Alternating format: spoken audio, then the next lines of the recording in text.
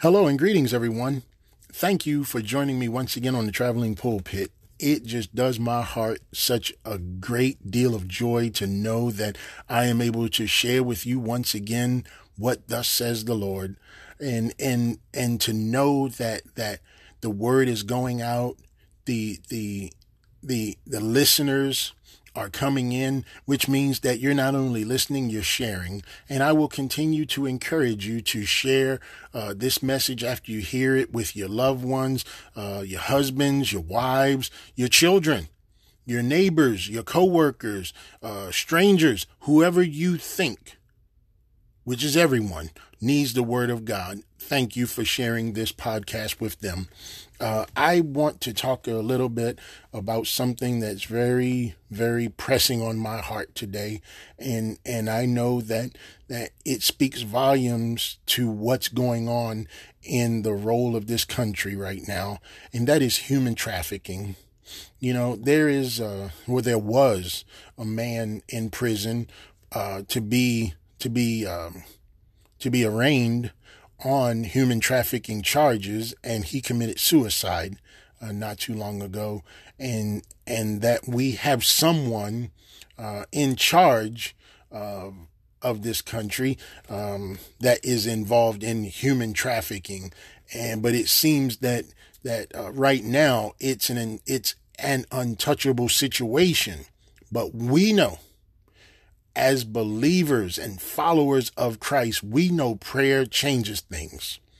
What I mean, or what I'm saying, is that we are seeing men and women being put in cages, locked away, separated from one another, children being taken from family members, parents, and being given to strangers.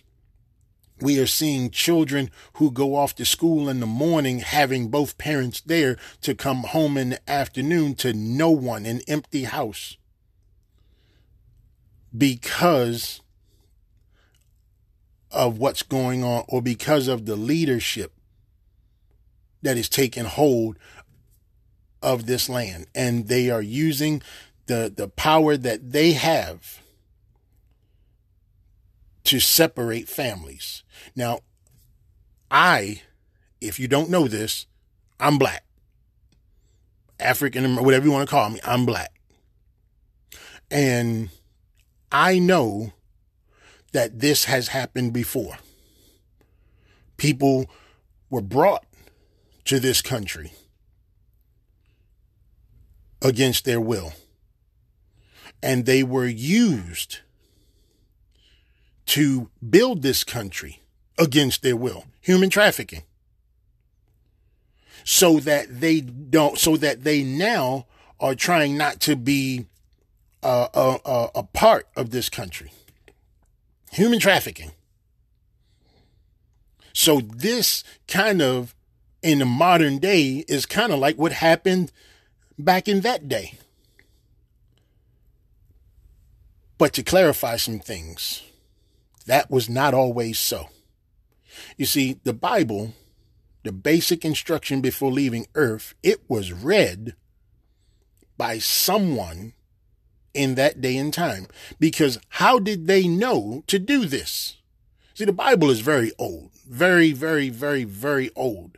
But it still speaks the truth in this very day and time, because the Bible, when it's closed, is like any other book. It will sit on the shelf like any other book. It will hold your drink like any other book. But when you open it, it is not like any other book, because the Bible is life.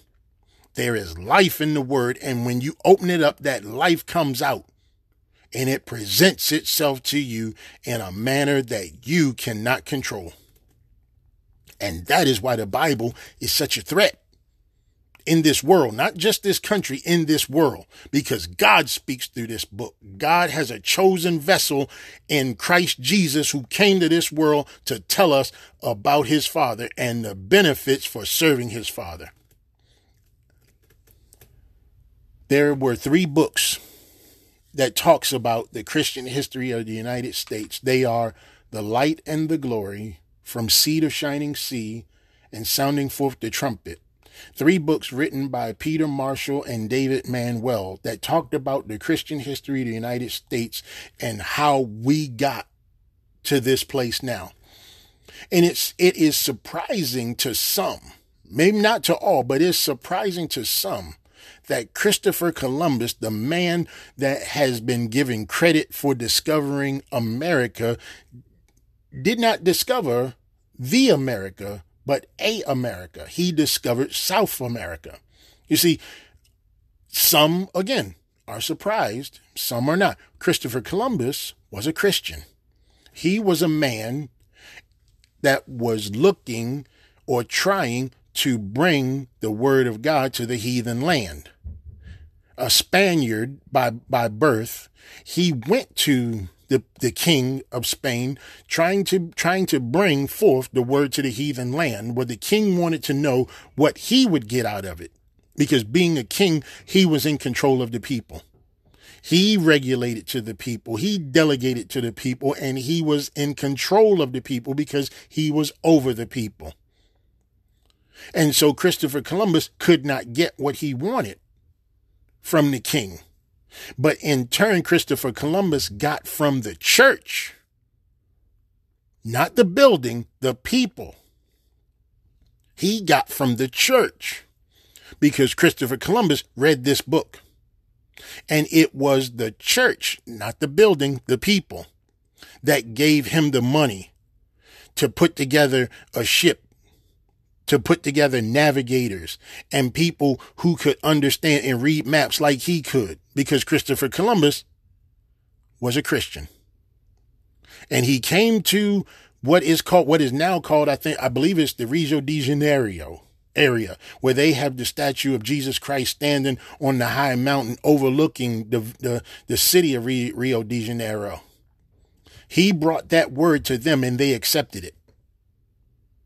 Now, there were people traveling with him as they were coming up the canal that went into what is now known as Texas and were slaughtered.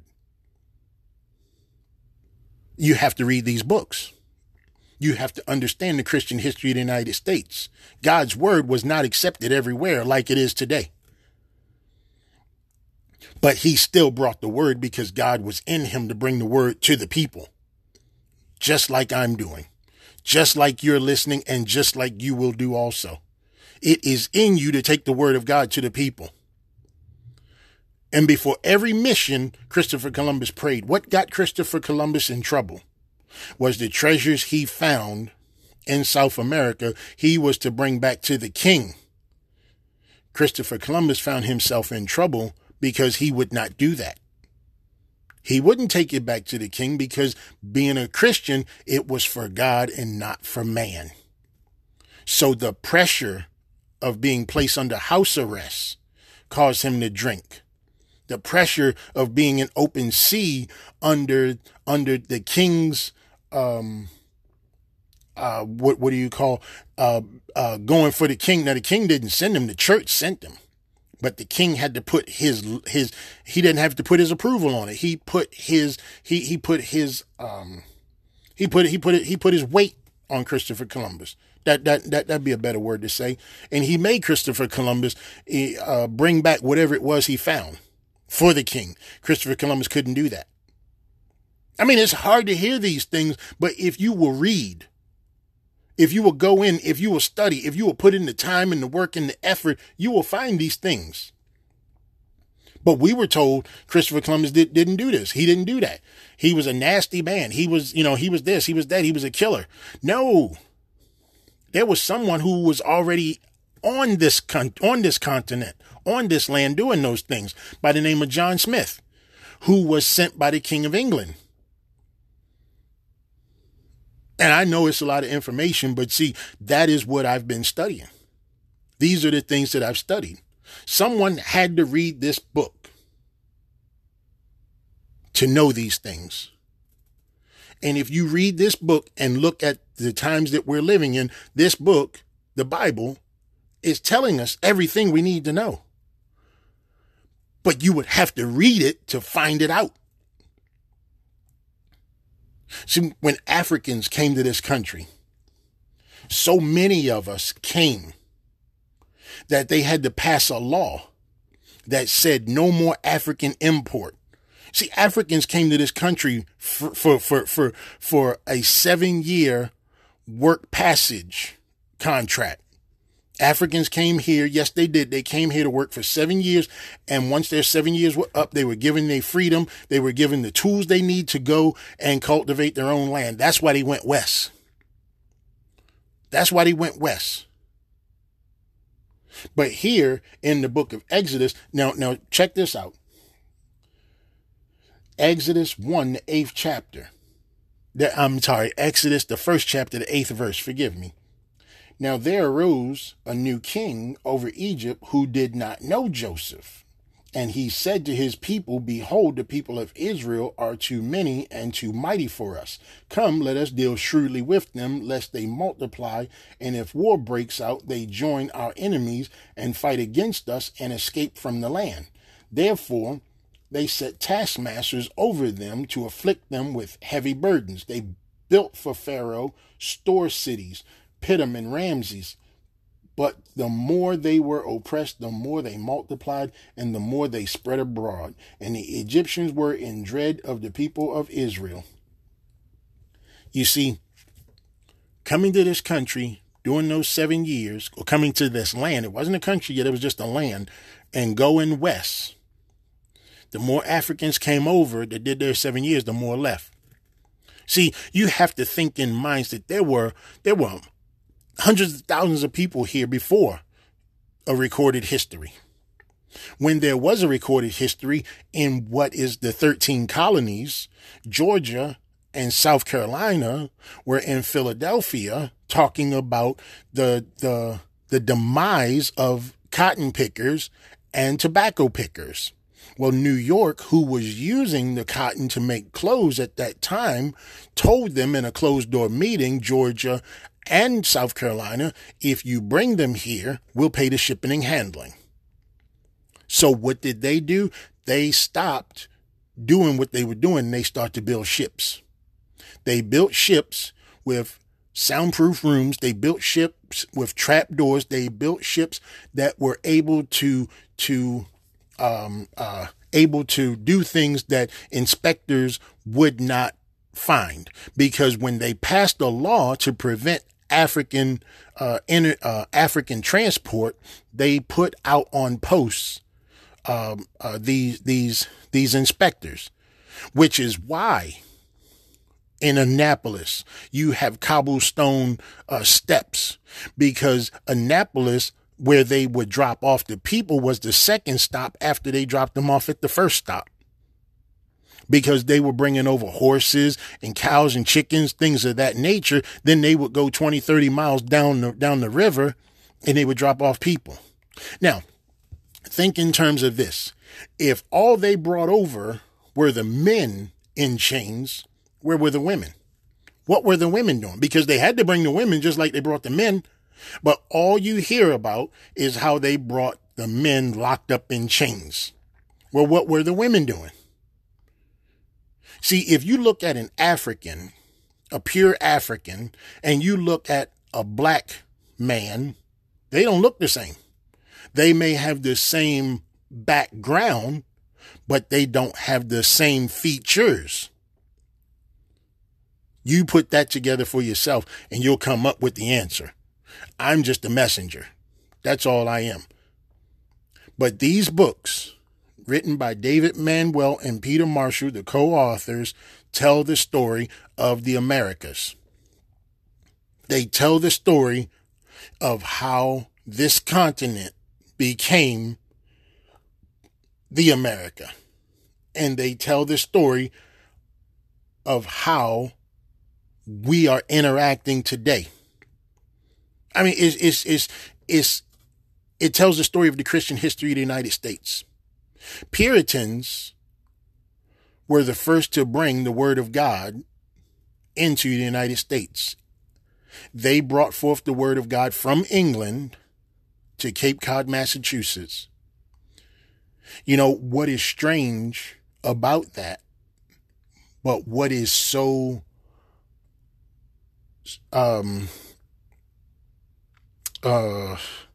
Well, put it this way. Cape Cod, Massachusetts is the birthplace of Christianity, right? They have made a statue in Cape Cod, Massachusetts to honor God for their safe passage to the Americas to bring forth the word of God to America. Well, it wasn't but just a few years ago that the right for the Homosexuality Act, it was passed in Massachusetts.